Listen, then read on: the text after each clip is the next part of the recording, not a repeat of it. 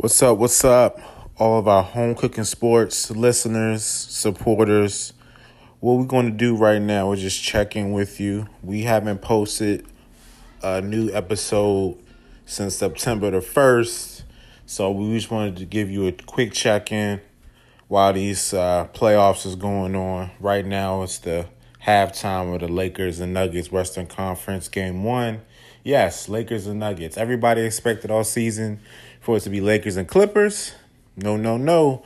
Lakers and Nuggets. Real quick, we're going to get into more detail, our opinions of that, the Clippers collapse.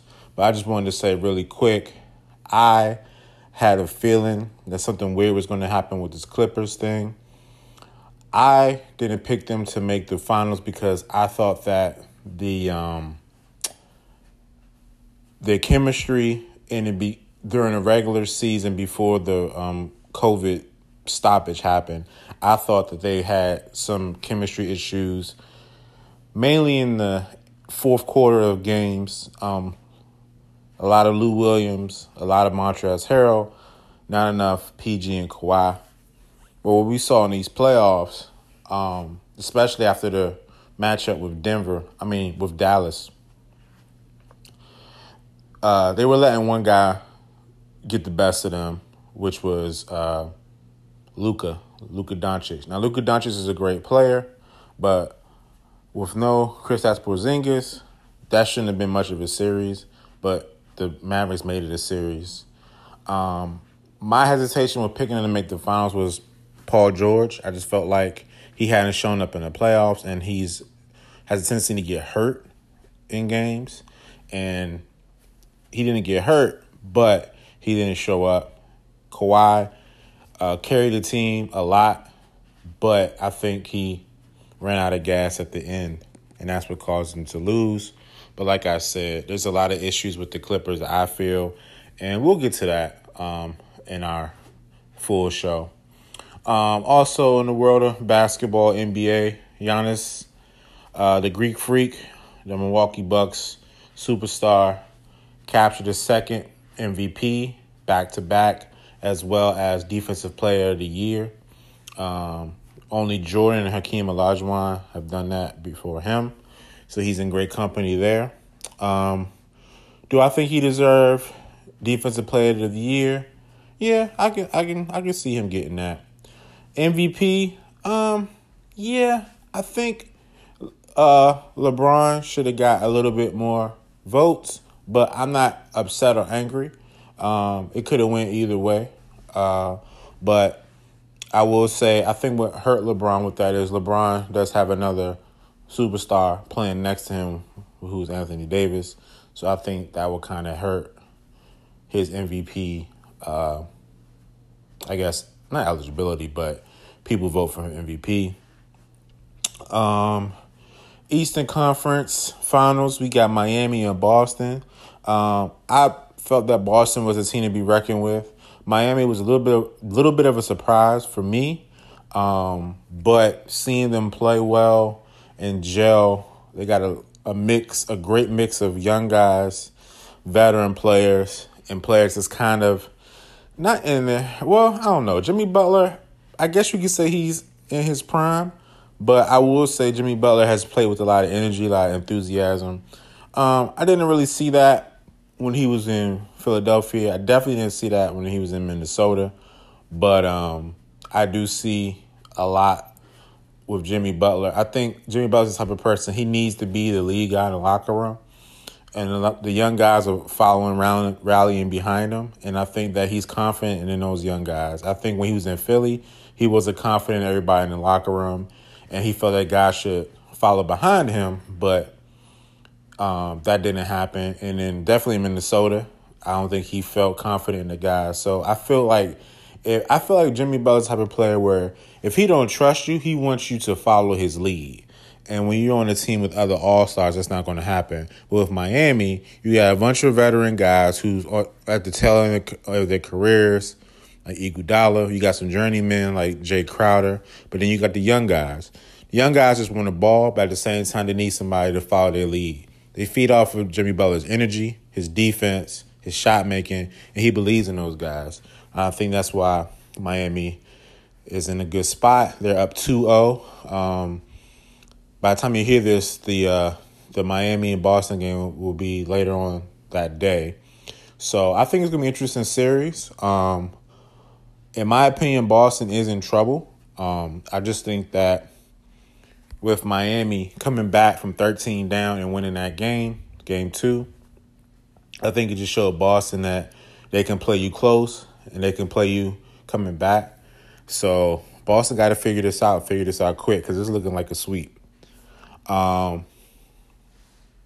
That's all I have for the NBA right now. Like I said, this is just a check-in. It's not a full show. So let me jump to the NFL. NFL Week 1 is in the books. A lot of interesting games, a lot of interesting things. I'm not putting a whole lot of stake in the Week 1. Some teams picked up where they left off. The Chiefs, the Packers, both look great. The Arizona Cardinals, I picked them to be I thought they would be a sleeper in NFC West. They look like a sleeper to me. The addition of DeAndre Hopkins, I think, is going to pay dividends for them in the long run. I still like Seattle, but I do like Arizona as a possible wild card. I'm not sold on the 49ers. I'm not sold on the Rams. The Rams did beat my team, the Dallas Cowboys, but I'm still not sold on the Rams. Cowboys had their opportunities, as they always do, to win the game, but they didn't capitalize. In my opinion, a couple of coaching errors cost the Cowboys the game. Defensively, the Rams are a great team. Offensively, I still don't see it. Balling up that run game, and I think you can beat the Rams. Cowboys just couldn't stop the run. They got gashed. Defense, Cowboys' offensive line is beat up, and the Rams, with Aaron Donald, exploited it. Great win for them. Hats off. I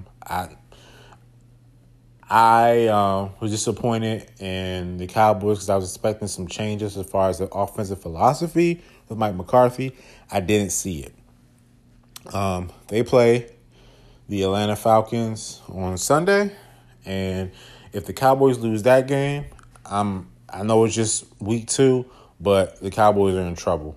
They should be able to beat the Falcons. The Falcons do not have a defense, but the Cowboys don't have much of a defense either. So I think it's going to be a back and forth offensive game, and whoever gets the turnover first is going to win. Let's see, other games. Oh, Baltimore, yeah, they look good. Tennessee played a pretty good game against Denver. Denver looks like they're going to be a tough out. The LA Chargers look like they're going to be a tough out as well. Team that surprised me the most, I'm going to be honest, is the Washington football team. I wasn't sure how they were going to come out, considering everything that's been going on with that team behind the scenes, the locker room, how that was going to play. Now, I have said that the Washington football team has been building a great defensive line for a while. It looks like it's starting to pay off. They do play Arizona on Sunday, so I'm going to see how they fare against that. They should be able to feast on Kyler Murray. So I'm going to be paying close attention to how many sacks they get. They ended up getting about 8 sacks against the Eagles. Speaking of the Eagles, I'm sorry, but people think I'm a hater because I'm a Cowboys fan, but what you've seen from the Eagles is what I've been saying for the past couple of years now. They're a good team, but everyone's putting them, in the division winners and coming out of the East and Carson Wentz MVP. They have not shown me that yet. They're a good team, but they're not a great team.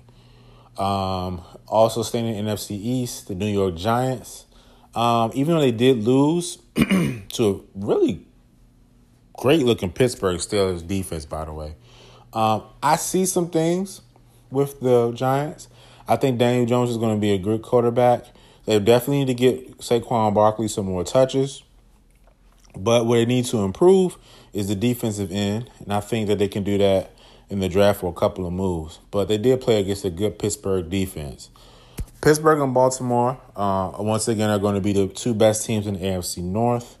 That should be interesting because Pittsburgh's defense looks legit. They're like the old Pittsburgh from a few years ago. Big Ben looks healthy. He looks good. Keeping my eye on the James Conner situation because I'm not sure what that's going to happen with Conner, but it looks really good.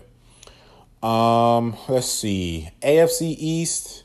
Shout out to Cam Newton. I knew he wasn't washed up, and he showed it. He didn't have a passing touchdown, but hey, if you could run it in like him, you probably don't need to do that all the time.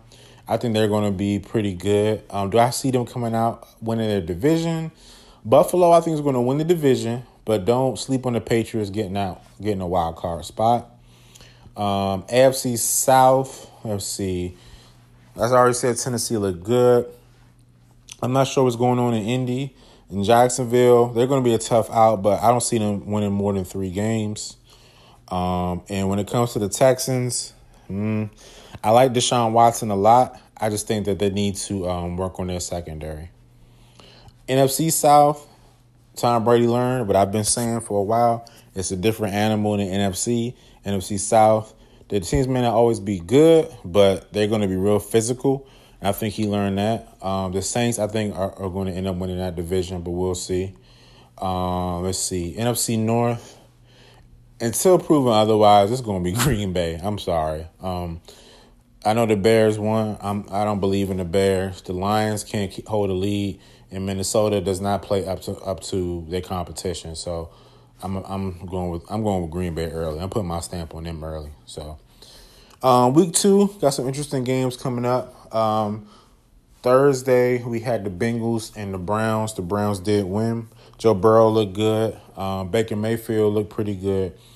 The tandem of Nick Chubb and Kareem Hunt, that's going to be interesting. I don't think they're going to get a whole lot out of Odell Beckham for the rest of the season. I think he'll have his games where he'll have a touchdown. But as far as the yards and, all that type of stuff, I don't think we're going to see a whole lot from Odell Beckham. His days of multiple touchdown games, I just don't think we're going to see a whole lot of that this year. But if they can get their run game going, fix the issues with the defense, I think Cleveland could be a force. But they're in a division with the Ravens and the Steelers. I think those are going to be the 2 best teams. I can see the Ravens winning about 12 to 13 games. I can see Pittsburgh winning 10 or 11 games. I really think high Pittsburgh. And I think that's about it for football talk. So I'm going to come back, watch the rest of this Western Conference Finals Game 1. Shout out to, I think it's Aja Wilson for winning WNBA MVP. She's a baller. Congrats to her. And we will check y'all out next time. Once again, sorry we haven't posted in a while. Things come up. Things happen. We're all working men. All, trying to get everything together. Got families that we got to take care of. So sometimes, as always, family comes first. Getting to that money comes first. But we do want to thank y'all for tuning in to our show. Our numbers are continuously going up. Once again, shout out to our listeners on Anchor, Spotify, Apple Podcasts, Google Podcasts, anywhere you can get us. Thank you for checking us out. Shout out to our listeners across the water, Ireland, UK, India, Australia, New Zealand. Thank y'all. Please continue to like, listen, and share. Once again, it's not a full show. This is just, a check-in. We will be coming to y'all with a new show after the games on Sunday of the NFL because we got NBA Saturday, NBA Sunday, of course, football on Sunday. So we got a lot to talk about. So I just wanted to come on here when we can get everybody on and when we got a lot to talk about. I think those are our best shows. But thanks for listening to this quick check-in. We love you guys. Keep rocking with us, please.